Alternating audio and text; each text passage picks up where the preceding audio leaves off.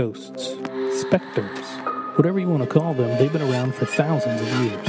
Apparently she died from a tooth infection in one of the upstairs rooms in the house. As have the locations they haunt. History of a Haunting Podcasts tells you all about these famous, infamous, and almost famous locations, and why they became terrifying places to visit. Grab a glass of wine and settle in with your hosts, Archie. I mean, that was definitely the wrong thing to do. And Carrie. Nobody asked for it, Carrie. Nobody fucking asked for it, but hey, my podcast, and I'll say what I fucking want. Two people just winging it in life and this podcast. So enjoy this week's episode of History of a Haunting.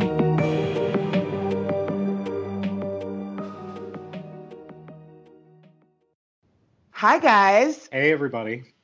Welcome to History of a Haunting. It is Easter Sunday. Did you know that? Did you forget? No. Yeah? Coy forgot it. Oh, well, yeah. He came out and I had said something to him about the holiday, and he's like, "It's a holiday? What holiday is it?" And I'm like, "It's Easter." And he was like, he looks around all over the living room, and he was like, "Did you hide the eggs?" And I was like, "No, we haven't done that in years." He's 19. He's 19. And he was like, "Worst Easter ever," and grabbed a drink and went into his room, and I hollered after him. I'm like, "You didn't even know it was Easter."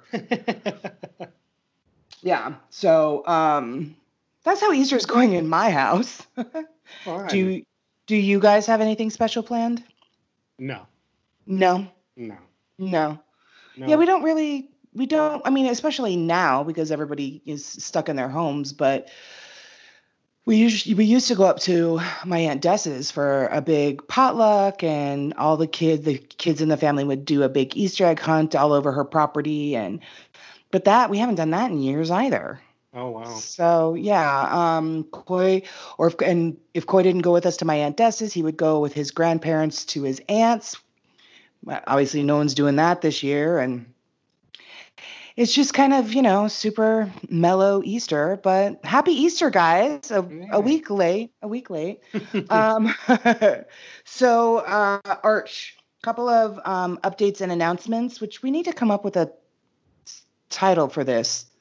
Other than updates and announcements? Yeah, it's lame. We got to come up with, announcements and updates. That just sings. That's way better. So the first thing I want to do is, Arch, I think I tagged you in the post, but our sponsor, Love Heals Rescue, is co-owned by Christy Stewart, and I am such an awesome friend that I forgot her birthday. And it was, yes. It was yesterday, so we want to give a little belated shout out to our dear friend Christy, and we are so sorry that we missed it yesterday. So we're giving you a big birthday shout out here on the podcast. We hope you had a really lovely day. She is really wonderful, and her organization that she owns with Andrea Langston is really wonderful. They've been a sponsor of the podcast since our inception. And so, yeah, sorry that I forgot it, Christy. I suck, but you already knew that. The next thing, Arch, I think we wanted to let everybody know is that we have, air quote, hired, and by hired, I mean with a handshake, and give him alcohol. We have somebody that's actually going to be taking over our social media and our email and that kind of thing to handle all of the messages and things like that come in from the listeners. We get quite a bit, and just between our two schedules, we need somebody that's going to kind of spearhead that and take that over for us. Obviously, most of what we get is location suggestions and things like that. But, occasionally we do have, other folks just writing in and talking to us about their experiences, and they have questions and stuff like that for us. So he's going to kind of filter through all of that and forward anything over to us that we would need to give a little bit more of an answer on than just thanks so much kind of a thing. So his name is Mike. He's a friend of ours. And so he's going to be taking over all of that information and stuff like that. Of course, we will still, be posting stuff to our social media ourselves like we do. He's just going to kind of help us monitor the inbound. Monitor basically. the inbound. Yeah, kind of be what are those folks called? Administrators or It's just an assistant. I don't know. kind of, yeah. I mean, we haven't really given him a real official title, but yeah, just kind of monitor all the inbound, and then if there's something that we need to address specifically from us, then he'll forward that on to us, and we can handle it from there. But yeah, so it's great that we have this problem, that we're getting big enough and busy enough that we need somebody to help us with this stuff. So just wanted to make that little announcement. Welcome aboard, Mike. You are so fucked. And then that's about it. Let's get into the episode. This is a location suggestion from my friend Tiffany Richardson, and I've actually known Tiffany since we were in junior high. Oh, wow. Yeah. We went to Madison #1 together, and so she messaged us. Actually, Archie, she messaged us right before Christmas with this location suggestion. Yeah, she lives in Idaho now, and she's been to this location. We are going to be doing the old Idaho Penitentiary. Yes, yes, we are. Penitentiary? I think we have this problem with Eastern State. Old Idaho Penitentiary. Right? Penitentiary. Tentuary? This is going to be fun. Old Idaho jailhouse. Anyway, all right. So that's all I've got. Arch, do you have any quick updates and stuff that you want to throw out there? No, I sure don't. Okay. All right. Well, I briefly skimmed the history that you sent me, and I didn't want to spoil anything for myself because I read a couple of really fucking amazing things. So I was like, I'll just wait till he tells me in the episode. So I'm going to sit back with my Easter wine, not to be confused with my everyday wine because it's the same thing, and to let you tell me about the history of the old Idaho Penitentiary. All right. Let me get it.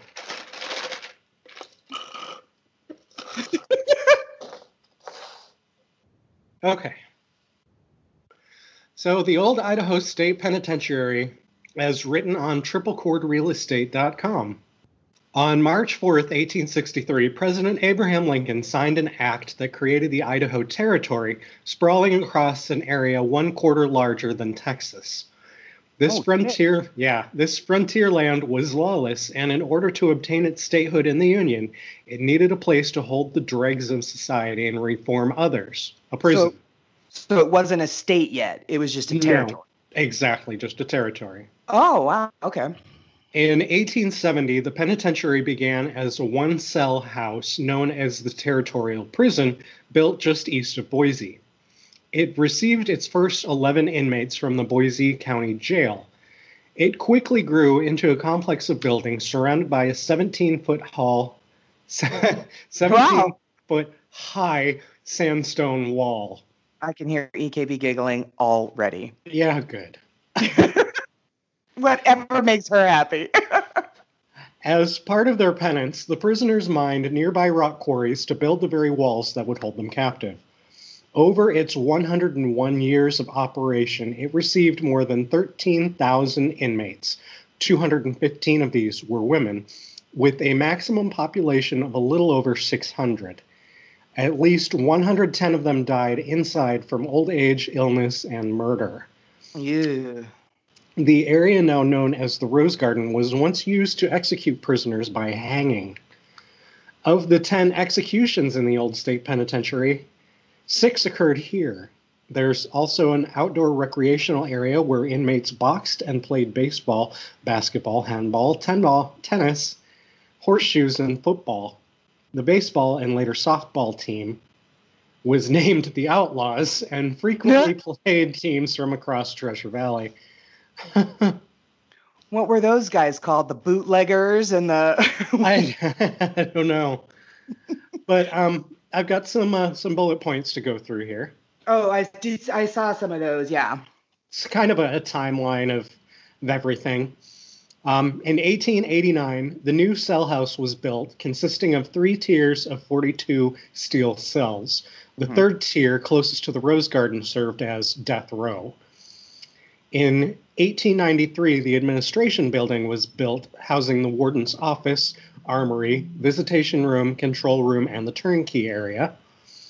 In 1894, the false front buildings were added, holding the commissary, blacksmith shops, and trustee dorm. The false front? The false front buildings, that's just what it's called. So was it maybe like Eastern State, you know how Becky was saying that it looked like there were windows. If you were looking at it from the outside, it looked like there were windows or whatever. But when you were actually in the building, there were no windows. There was no nothing. It was just to make it look a little bit more welcoming, I guess. Maybe it was like that? I could be. I don't know. Huh. Okay, sorry. In 1898, the dining hall, designed by inmate George Hamilton, was built. In 1899, Cell House 2, also known as the North Wing, was built and contained 2-man cells. A honey bucket was placed in each cell to serve as a toilet. Yeah, I heard about this on a podcast I listened to. This has ruined Winnie the Pooh for me forever. I'm just saying. Cell House 3 was also built, the same as Cell House 2. Oh, bit my tongue, motherfucker. Oh, shit. That's awful. In 1902, a barbershop was added to the false front buildings and was operated until the 1960s. In 1905, Harry Orchard assassinated former Governor Frank Steunenberg and became the first famous inmate. That same year, the women's ward was built out of necessity to house Lyda Southard, known as Idaho's Lady Bluebeard for killing several of her husbands to collect upon their life insurance. That was such a popular thing back in that era. I've listened to so many true crime podcasts of Black widows or men that married a gazillion times and knocked them all off for their insurance, their life insurance, which of course at the time was like $1,000, but in today's money was like $500,000. Well, prior to its completion, women did not have separate quarters in the penitentiary. Male inmates built a wall around the old warden's home to serve as a separate facility for women, with 7 2-person cells, a central day room, kitchen, and bathroom facilities. In June of 1907, with an eerily calm demeanor that stunned the courtroom, Harry Orchard was cross-examined for 26 hours regarding the many crimes of his life, including his killings, bigamy, heavy drinking, compulsive gambling, womanizing, and career as a Union terrorist that resulted in the loss of 17 lives, one of which was Governor Steunenberg. Orchard had killed Steunenberg at the request of Unionizer Big Bill Haywood, who was seeking revenge for the governor's harsh crackdown on minors in 1899. In exchange for the killing, Orchard received several $100s and a ranch. Although sentenced to death, a judge recommended his sentence be commuted to life in prison, and the Board of Pardons agreed. He lived over 45 years within the prison walls, the longest sentence served by any Idaho State Penitentiary inmate. He died in 1954. In 1912, the blacksmith shop was remodeled into a hospital and remained the prison hospital until the 1960s. In the early 1920s, the first solitary confinement section was built and known as the Cooler. Although it was built for solitary confinement, each cell contained 4 to 6 men. Yeah, I'll have more on that lovely metropolis in my part. In 1921, Cell House 3 was converted into a shoe factory.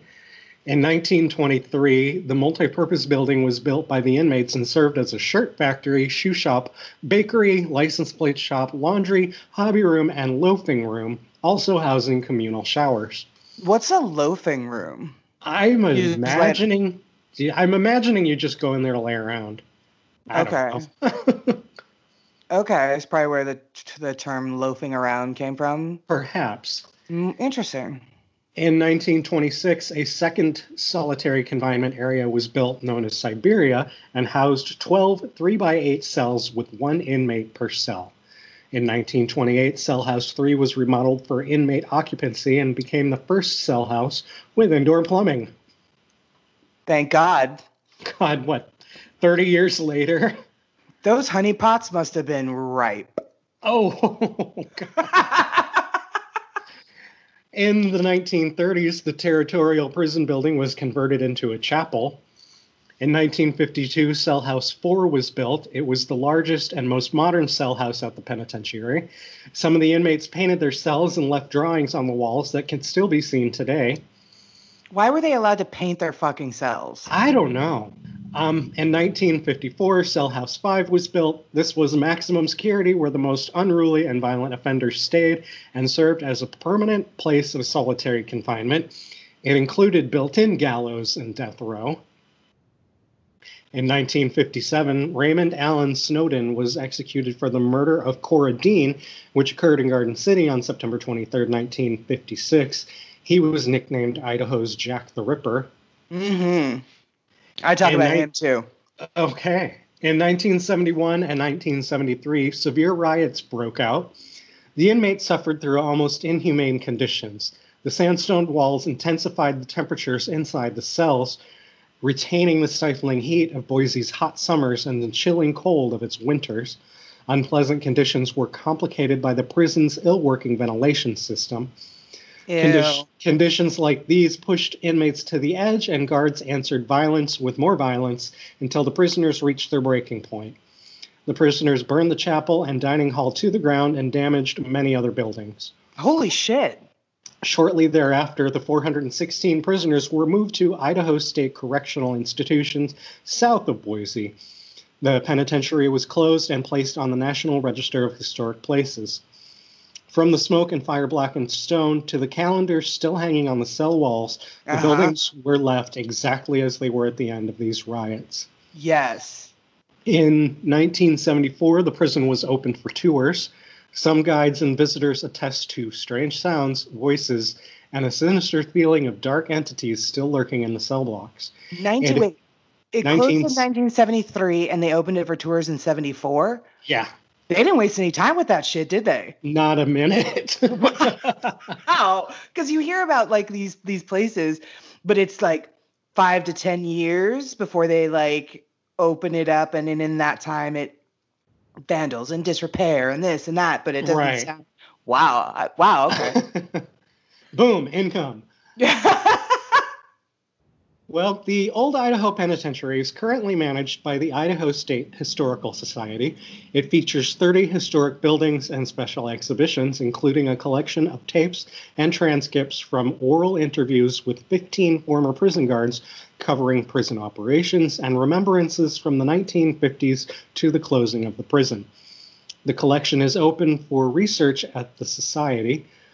Also, J.C. Earl donated his personal collection of historic arms and military memorabilia to the state of Idaho, which placed them on exhibition at the Old Idaho Penitentiary. They range from the Bronze Age to those used today for sport, law enforcement, and military purposes. Still today, events and programs provide families, school groups, and visitors an opportunity to relive the old pen's exciting past of daring escapes, scandals, and executions. That is so awesome, Arch. Good job. Oh. Tiffany, the girl who suggested that she's been there, and she said it was super creepy and definitely worthy of an episode. So she's not wrong. I had no idea. I mean, I suppose every state has a creepy fucking old prison. Some are just creepier than others, and I feel like this one might be in the near vicinity of Eastern State. It's a place. Let me tell you. It's a place. So let's listen to this really quick promo for our sponsor, Love Heals Rescue. And soon as that is done, we will get to my portion, the haunting portion of the Old Idaho State Penitentiary. We'll be right back, guys. Love Heals Rescue is a non-profit organization that believes every dog in need deserves a second chance at a new life. Love Heals wants to partner with the community to help as many dogs as possible find loving homes, while also helping dogs in need in the area, such as providing a last litter program where the mother dog is fixed and returned or adopted, and all of the puppies are fixed, examined by a vet, microchipped, and adopted out to help with the overpopulation of dogs in the area. Love Heals Rescue cannot continue to help the community without a dedicated foster network. Please consider becoming a foster. You can find them on Facebook by searching Love Heals Rescue. Help us be a part of the solution. Okay, guys, welcome back. Thank you so much. Are we ready for some ghosts, Archie? Yeah, let's bring it on. Okay. So, sandstone, which is what you had said, I believe, was what the inmates built the prison with? Yes. Yes. Okay. So as we've talked about in a number of previous episodes, that is an earthly conductor for spiritual energy. It's sandstone, limestone, all of that good stuff, because it intensifies energetic heat within its domain. And like you also mentioned, the prison was kind of notorious for retaining the heat during the hot Idaho summers, right? Yep. Okay. So sort of a perfect combination. Because the property was built with sandstone, it was sort of a perfect recipe for paranormal activity, given all of the crazy shit that happened at this place. Because the property was built with it, and because, like you said, it would retain the heat from the summers and just the overcrowding, this led to what this article called human devastation. And so now that it is a place that attracts the spirits of those that died within its walls. So I'm going to start my portion with a piece that I came across in A&E. I got my information from A&E. I got it from my favorite YouTube videos. I also got it from Mysterious Universe and the lineup as well. So I'm going to start my portion with a quote from Amber Byerly. Now, she is the Historic Sites Administrator for the penitentiary. She also is a co-author of a book called Old Idaho Penitentiary. I buried the lead on that, didn't I? Oh. Now, she does say that she does believe that such paranormal spirits do exist. She went on to say that she hadn't personally experienced anything where she was like, wow, I just saw something I can't explain. But she says that it is that immediate feeling because of the history of the place and the suffering that happened there. Because you're talking about humanity at its lowest, the feelings that you have, the feelings of deep sadness that are very common among visitors and tour guides, are just something that you can't shake the minute you walk into the buildings. Wow. Yeah.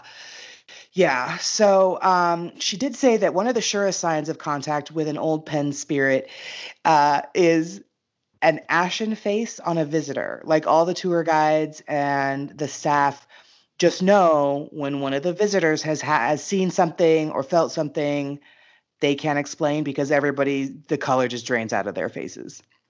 So right away they're like, yeah, something happened to that person over there.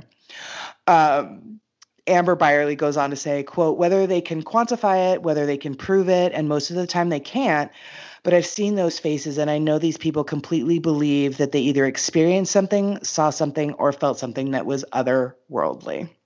Wow. Yeah. One example of this took place in Cell House 3. A woman with this Amber Byerly said she felt something brush her hair. This is creepy as fuck, Archie. Felt something brush her hair.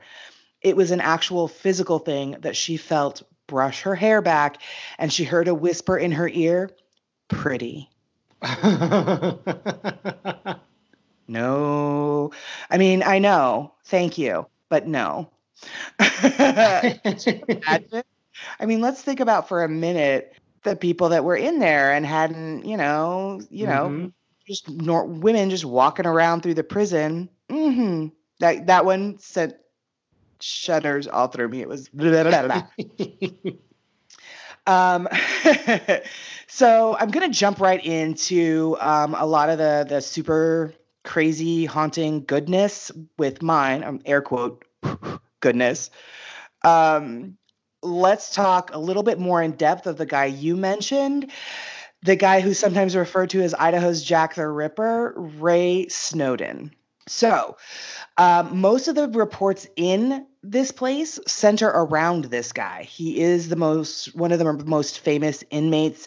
And as you mentioned, he was sentenced to death for the brutal murder of a woman named Cora Dean. And prior to his 1957 execution by hanging, he actually admitted to the murders of 2 other women. Ooh. Yeah, so we're going to go on a teeny tiny little true crime bit here. We're going to talk a little bit more about good old Ray and his proclivity for violence. Grab your wine and settle in, because this guy's a doozy. He's one of 2 doozies I'm actually going to talk about. So, let's see here. Pause for a sip. More like a guzzle. This dude is fucked up. Okay, so the story goes that Ray was at this bar, and I can't remember the name of the bar, but this beautiful young woman in, I think it was 1956, beautiful young woman named Cora Dean came into the bar, and she was sitting there and having a few drinks, and she meets Ray Snowden. And they're talking, and they're having a good time. And he wanted to take her someplace quiet and continue the evening in private. And she was like, no, thanks. Like just hanging out, having drinks and BSing was fine with her. So as they're leaving the bar, he propositioned her basically, and she turned him down, and this pissed him off. So he basically started to like grab her arm, try to keep her to stay with him, and she was fighting against him. He said he made her an offer that was really, really, really. He basically said to her, take your pick, rape or murder. Oh. To which she replied, neither, thank you. Goodbye. This sent him apparently into an even bigger rage, and he pulled out a knife and he brutally stabbed her. There are conflicting reports that I read that he stabbed. What's known is he stabbed her between 29 and 35 times, stabbing her in the spine at one point and digging the knife around until he severed her spinal cord. Oh, God. Mm-hmm. So that's why he gets the nickname of Idaho's Jack the Ripper, because it was such a brutal, vicious, violent, bloody murder. He then tossed his knife in, I don't know if it was a storm drain or a garbage can outside of a cigar shop, and took off. He tossed the knife outside of the cigar shop, and then I guess he went into the cigar shop, used the bathroom, cleaned himself up, and then just walked out. Carried on. Jeez. Yes. He wasn't out and about long. From everything that I had read, he was caught pretty quickly, tried pretty quickly. I mean, because by 1957 he was executed, and the murder happened in 56. So it was all very quick. But that's the fun fact as to why he's called Idaho's Jack the Ripper. My guess is they had never had anything so horrific and gruesome happen, because there's beyond that, there really is no other similarity with the actual Jack the Ripper than that. This woman wasn't a sex worker. She wasn't like Jack the Ripper's victims were known to be. She wasn't, anything like that. I did read a story that she was a divorcee. So anyway, that's that gem of an individual. Wow. Mm-hmm. Now, when he died, so he was taken to not the gallows in the Rose Garden. He was taken to an actual room within the prison where the guards and everybody measured the length of the rope based on his weight. And then he stood on this square in the floor. And then there was a big, like a lever that they would pull to drop the bottom out of the floor. so that he would drop through the hole in the floor to the room below and his neck would break. However, because if it wasn't horrible, I wouldn't be talking about it in my part. However, the rope was too long. And when they pulled the lever and the floor pulled away, he dropped, but his neck didn't break because the rope was too long. So he basically dropped to the floor underneath and swung there until he strangled for 15 minutes. So it was a very slow, painful, excruciating death. It wasn't quick like it was supposed to be. Mm. From everything that I read, the prison was investigated, the execution was investigated, and they said it was just a mistake. It was a miscalculation between his weight and the length of the rope and what have you. Maybe that person was bad at math. I mean, if it were me, I definitely would have done this.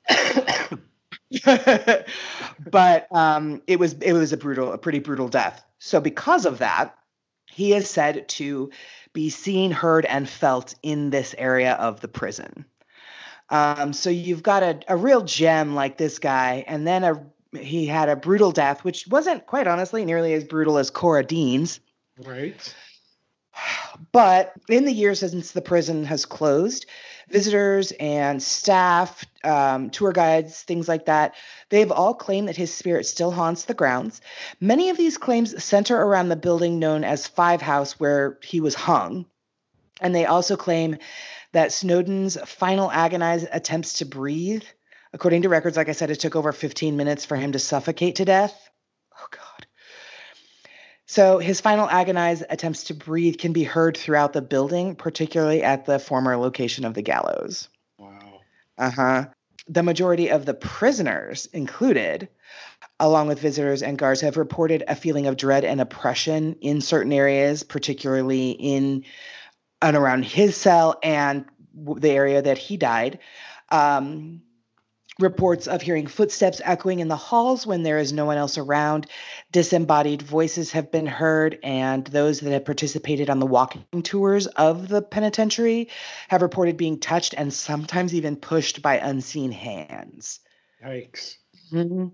Yeah, like, you know how like you trip over like a little like raised bump in a stone floor, and you're like, oh my God, that's so embarrassing. But I mean, imagine being shoved. Like, that's got to be even more terrifying. You know how you're like sort of like, oh my God, when you trip just kind of over your own feet or off Right, a tiny up, but to be shoved and know that there's no one behind you. You turn around, there's no one there. That's got to be horrifying. I can only imagine. Yeah, and let's hope that's all we can ever do, Arch. Just fucking imagine. So now, most people that have entered the penitentiary say that they have had a feeling of being watched. And it's also, again, common to report hearing, or it's also common to hear reports of apparitions and shadowy figures lingering throughout the abandoned prison. Apparently, Mr. Snowden also makes his presence known by causing batteries to go dead, and he's been seen as a greenish light. So... Huh. Maybe Disco Debbie from the Disneyland episode. She was seen as a greenish light. Maybe she's a descendant. That would be horrible, but I don't know. That's the only other time I've ever heard of an apparition that kind of appears green. Paranormal investigators have recorded numerous unexplained sounds like screaming, laughter, and banging. They even report finding various locations inside featuring odd cold spots, especially in the dead of summer, which that building is still made of sandstone. The summers are still hot. So it's probably miserable to go there in the summer. It's become a bucket list location of mine because the history is insane and the hauntings are crazy, but no, we're not going to go in the summer. Let's see. Some of the disembodied laughter is sometimes heard in the prison is believed to be that of Snowden. Again, his ghost has been reported being seen inside on more than one occasion. What I found interesting was that his cell is still left dark out of respect for his soul. So there's electricity in the building, but they keep his cell dark out of respect for his soul. Huh.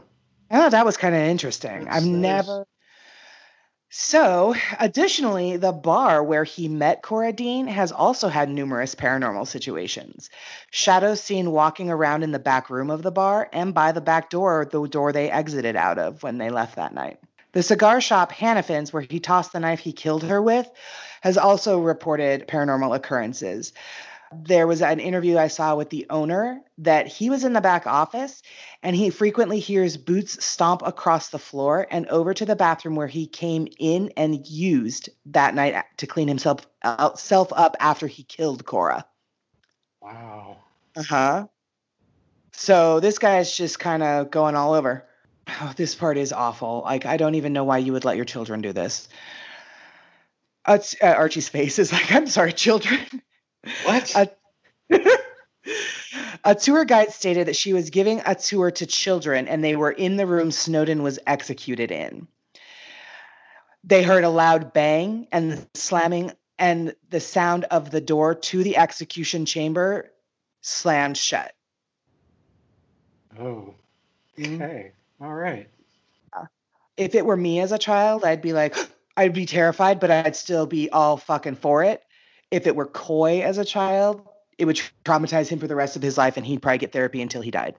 That would be I would never take Coy to something like that ever, ever, ever.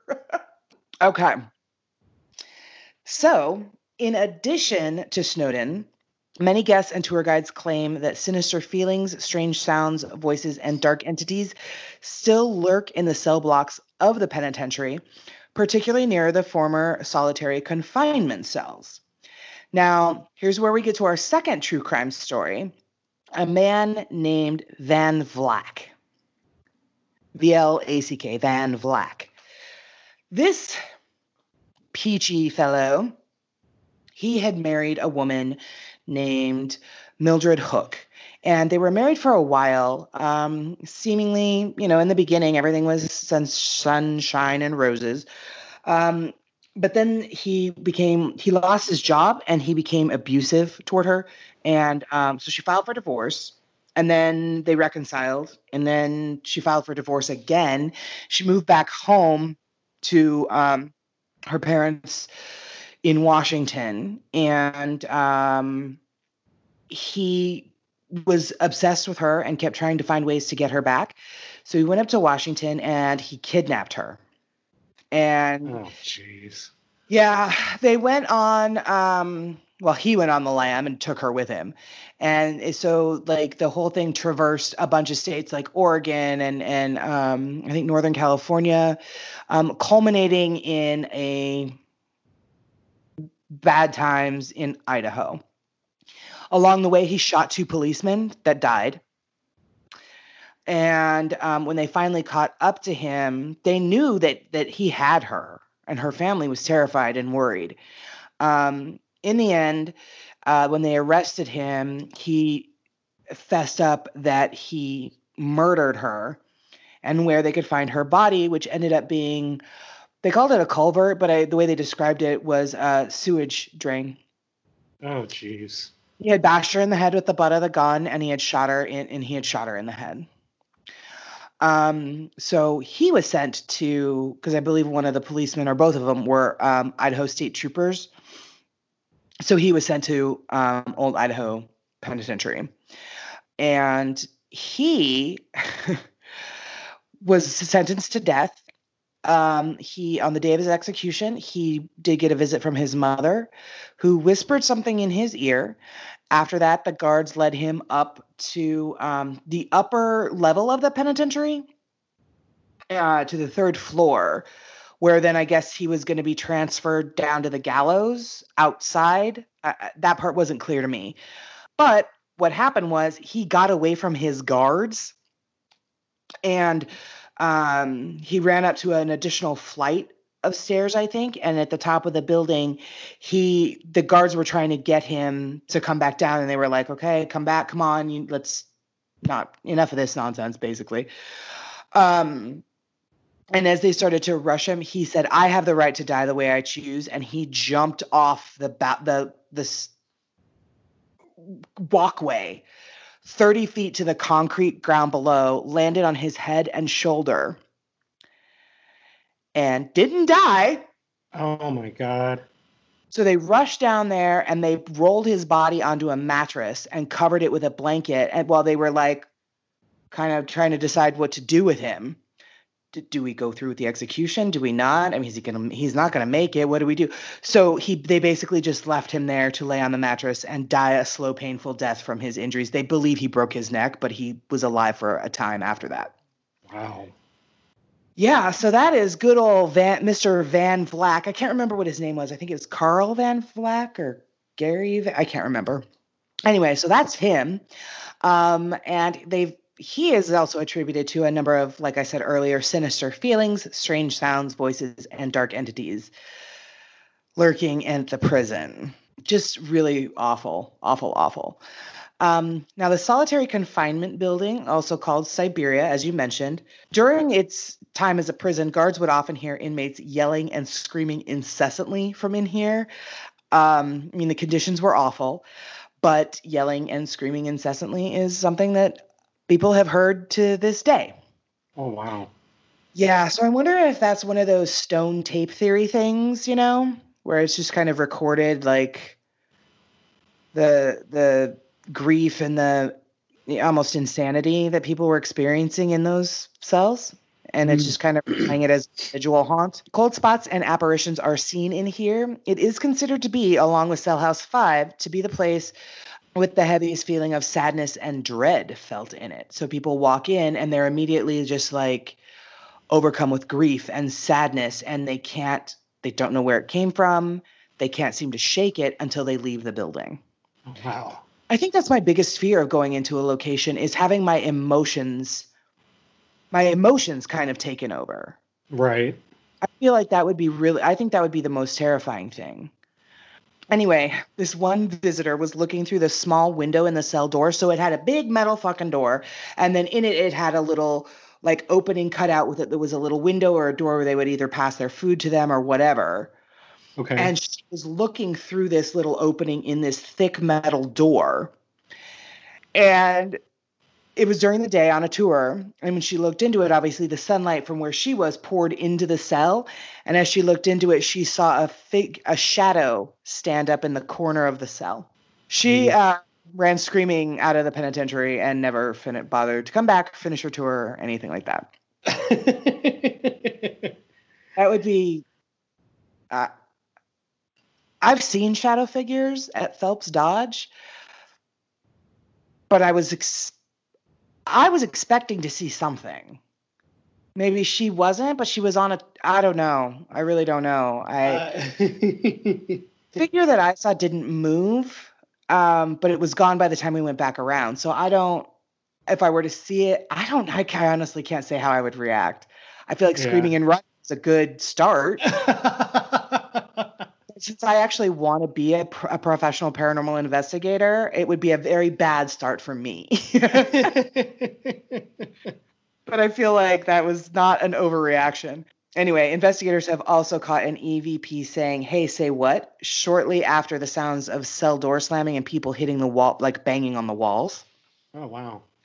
Yeah. So the other place, the Hole, which I guess was even worse than solitary confinement, noises such as doors opening, sounds of more cell doors slamming are often captured. EVP caught an unexplained voice, and I was listening to it over and over, and it was hard to make out what it was that it was saying at the time. It was definitely male. But then when they went back and they reviewed it, it sounded like they were saying, "I'm okay." I don't know. I'm not sure. The next place I want to talk about is the Rose Garden. And as amazing and magical as it sounds, it wasn't. However, it is impressive for a couple of reasons. One, it was a test garden in the late 1800s for the rose company Jackson and Perkins. Have you ever heard of them? Yes. Have you? I've never heard of them. They're still in business today. Oh, yeah. Yeah. Really? I had no idea. Anyway, so it was a test garden in the late 1800s for that rose company, and the garden was actually tended to entirely by prisoners. The other thing It was, as you mentioned earlier, the place where the portable gallows were set up during the years of 1920 to 1926, and where 6 of the 10 people executed there were hung. Yeah. Now, apparently, families back in the early 20s would climb. They have a high ridge surrounding the prison. Families would climb to the top of that ridge to watch the executions take place. Oh my God.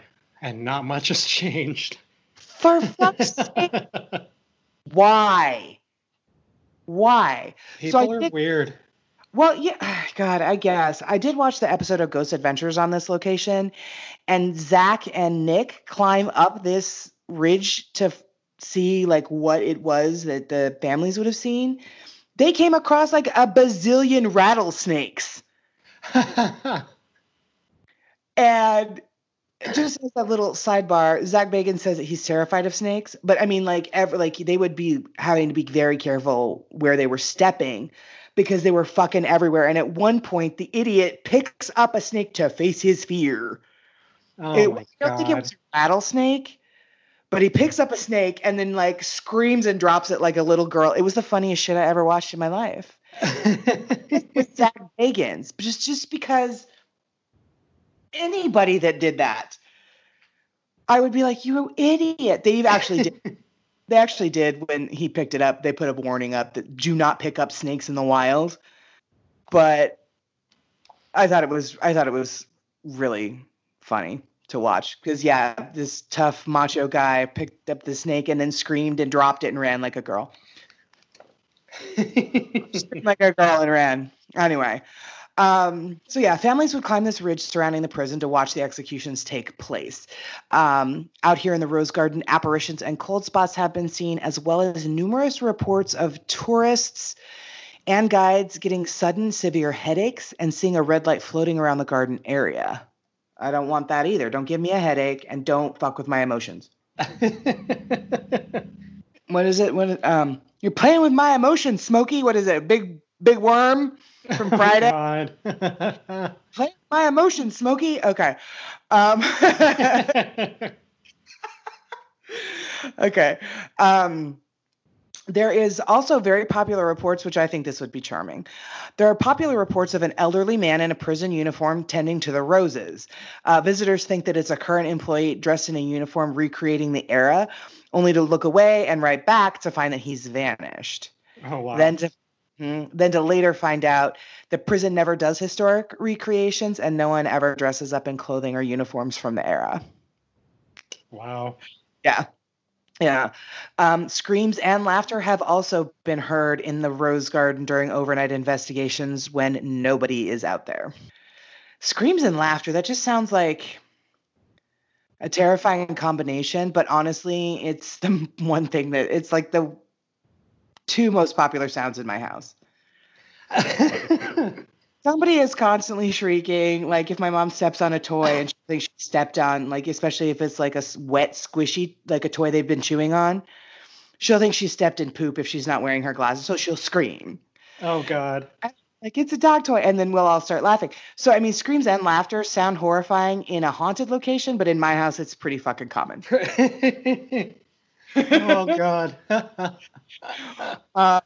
One woman again reported that she felt somebody touching her hair. She poked her head into the cell only to turn around and find that no one was anywhere near her. So the hair touching is a thing there. I'm not down with that, but prep yourself. And then another woman also reported being shoved quite forcefully as she investigated the first floor of cells. Sometimes paranormal investigations are super, super boring. You're just kind of sitting around in the dark and the quiet waiting for something to happen, and something may and it may not. But sometimes they can be quite dangerous. Yeah, for sure. We've talked about some of these investigators that have been shoved and scratched and like made to bleed and shit like that. Now, a news reporter for a local station in Boise was in the Rose Garden one night. And I believe he was a part of a paranormal investigation just for a news piece that he was doing. And at 3 a.m., saw a ball of light floating in front of him that the crew also saw. And out of nowhere, he said he felt hands on either side of his head applying a crushing type pressure on his skull. Wow. Uh-huh. Uh-huh. What the fuck? Now, in Cell House 5, which is one of the more, I believe it was one of the more active locations and also one of the more dangerous ones of the prison, I think. There, it's common to hear heavy metal doors with multiple locks, or not to hear it, rather. So it's common to find heavy metal doors with multiple locks. They'll be secured at night by the staff leaving. Typically, it's just the one guy kind of shutting up and kind of after the staff has left just to make sure everything has been taken care of for the night. So he's the only one there. He's reported that these multiple locks will have been secured, only to find them unlocked in the morning when staff first arrives. Not loving that. Breaker boxes will have the switches flipped off and on. So they'll shut the lights off in the breaker boxes, and in the morning they'll be turned on, or they'll be like, or the opposite. Stuff that's off is on, stuff that's on, it's supposed to be on is off. And they didn't note in this episode that I watched that, I mean, anybody that has a fuse box or has seen a fuse box or has done anything with a fuse box in a home knows those switches aren't like normal light switches. They're hard. You kind of have to kind of shove them. So it takes a fair amount of energy for an apparition to gather to switch one of those switches because they're so hard to move, and they're designed that way purposely. So they're not just willy-nilly being turned off and on. So yeah, that's one of the occurrences that happens there. Many visitors have been so sensitive to the paranormal activity in this area of the prison, Cell House 5, that they have become quite ill. A lot of people have been emotionally overwhelmed, started crying. Many who tour the facility had to end their tour at this specific spot early because they're so overcome with emotions and the feelings of just physical illness. You know how pissed I'd be if I spent money on a tour and got sick halfway in? No. Fuck you, I'm going to keep going. So now more on the Ghost Adventures episode. Zach put Aaron in the communal shower room where an inmate had been gang raped to death. So naturally he put Aaron in there alone. He can't wait to meet him. So he puts Aaron in this communal shower room where this inmate had been gang raped to death. And within minutes of being in there, Aaron had a water bottle in his back pocket. And he was like, okay, I'm in here. And he's all getting set up. He felt the water bottle being lifted up out of his pocket. And they had set up cameras and stuff around him. Right before he feels it, the camera catches a shadow moving behind and toward him. Oh my God. Jesus. Yeah, I was like, okay, sure. We didn't see the water bottle, but then they show the footage and you can see this shadow figure kind of walk behind him and toward him. And then a couple of seconds later, he's like, what? And felt this water bottle being lifted up out of his pocket. I'm telling you what, I've said it before. I'll say it again. Not a fan of Zach Bagans' theatrics, but that's a fucking good show. They catch some stuff. Yeah. They really catch stuff. So at one point, Zach tried to get Raymond Snowden to communicate with him, antagonizing him, you know, as he does. And he felt something touching him on the arm and the upper shoulder. The camera that he had that was set several feet away from him does catch this dark mist behind him in that same area as he feels it. He felt physically ill, and then he saw more shadows kind of moving around. So that was that lovely little Cell House 5 section. Other reports that people have reported are footsteps being heard on the upper floors of the cells, the second and third floor, with nobody on them. And then ghost hunters actually caught a little shadow holographic image of a human shadow figure. So they had this special camera set up that was hooked up to a television that it would record every 30 seconds, and then they'd kind of play it back to see if they caught any kind of manifestations. And they actually did catch the image of a human shadow figure. And then they also caught an EVP saying, "Not my life." So I don't know what that. Yeah. So that's really what I have for the hauntings at Old Idaho Penitentiary. I do want to end my part with this. It is another quote that I found from Amber Byerly, who, again, she was the woman I talked about in the beginning of my part. She explains that her work at the facility honors the past, and she says that this leaves her curious about the spirits, but ultimately unafraid. She says, quote, "I'm always telling the stories in a way that I'm just saying to the spirits, hey, I'm giving you a voice that you didn't have when you were here." She said, "I never feel a sense of evil. I feel a sense of sadness that can be tempered by helping them express what they need to." She does say that her lack of fear doesn't mean she thinks that Old Penn is clear of nefarious spirits. There's that word nefarious again. Got to use a new word in every episode. This episode is brought to you by Nefarious. Anyway, she doesn't mean that she thinks that it's clear of nefarious spirits. Quote, "There were some evil dudes here, absolutely." She says, "I'm essentially trying to help them in telling their stories, so they've got my back. I'll be okay." That sounds like very wishful thinking to me. But, I don't have to work there, so she can believe what she wants. So that's what I've got. Let's talk a little bit about Know Before You Go, because I recommend this place. I think everybody should check it out. It sounds amazing. I'm all for a fucking abandoned haunted prison. Absolutely. You can visit them, as Archie mentioned, and as I had also touched on in the beginning of my portion. It is run by the Historic Sites of Idaho. Idaho State Historical Society. There we go. That's what I said. The historical people that do stuff with Idaho. Is that what you said? Their website is history.idaho.gov. Now, it is located at 2445 Old Penitentiary Road in Boise, Idaho, 83712. If you have any questions, you can certainly call them, area code 208-334-2844.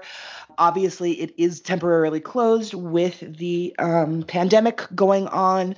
They did say, I believe they actually had a date on their website, and I think it was May 31st. Obviously, as things go, it could be changed. But typically they are open 7 days a week. They are closed on most state holidays. Their summer hours, Memorial Day through Labor Day, is 10 a.m. to 5 p.m. with their last admission at 4:15.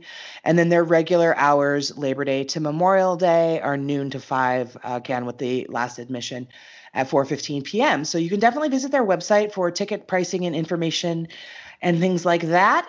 And Old Idaho State Penitentiary. I was pleasantly surprised.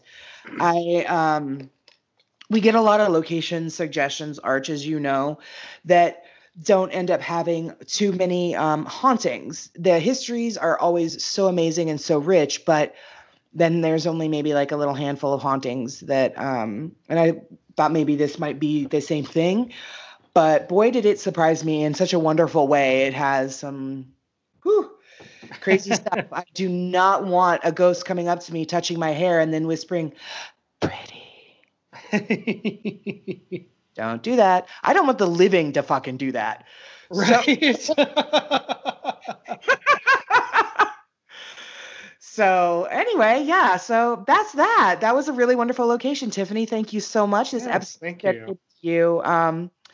And sorry it took us so long to get around to it. But guys, we get a lot of location suggestions. We've got them all on a list. Just because we haven't done it yet doesn't mean we're not going to get around to doing it. This is proof of that. So yeah.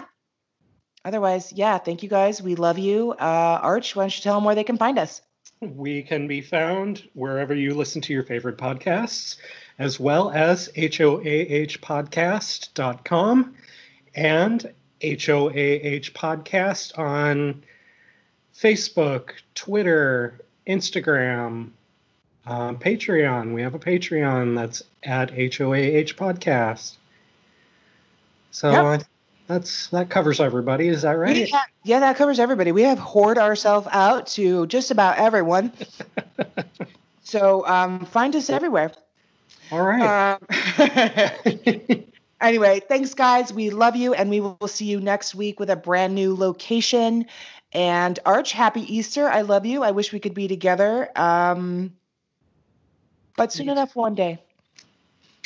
Mwah. I love you. Bye, guys. Love you. Bye, everybody.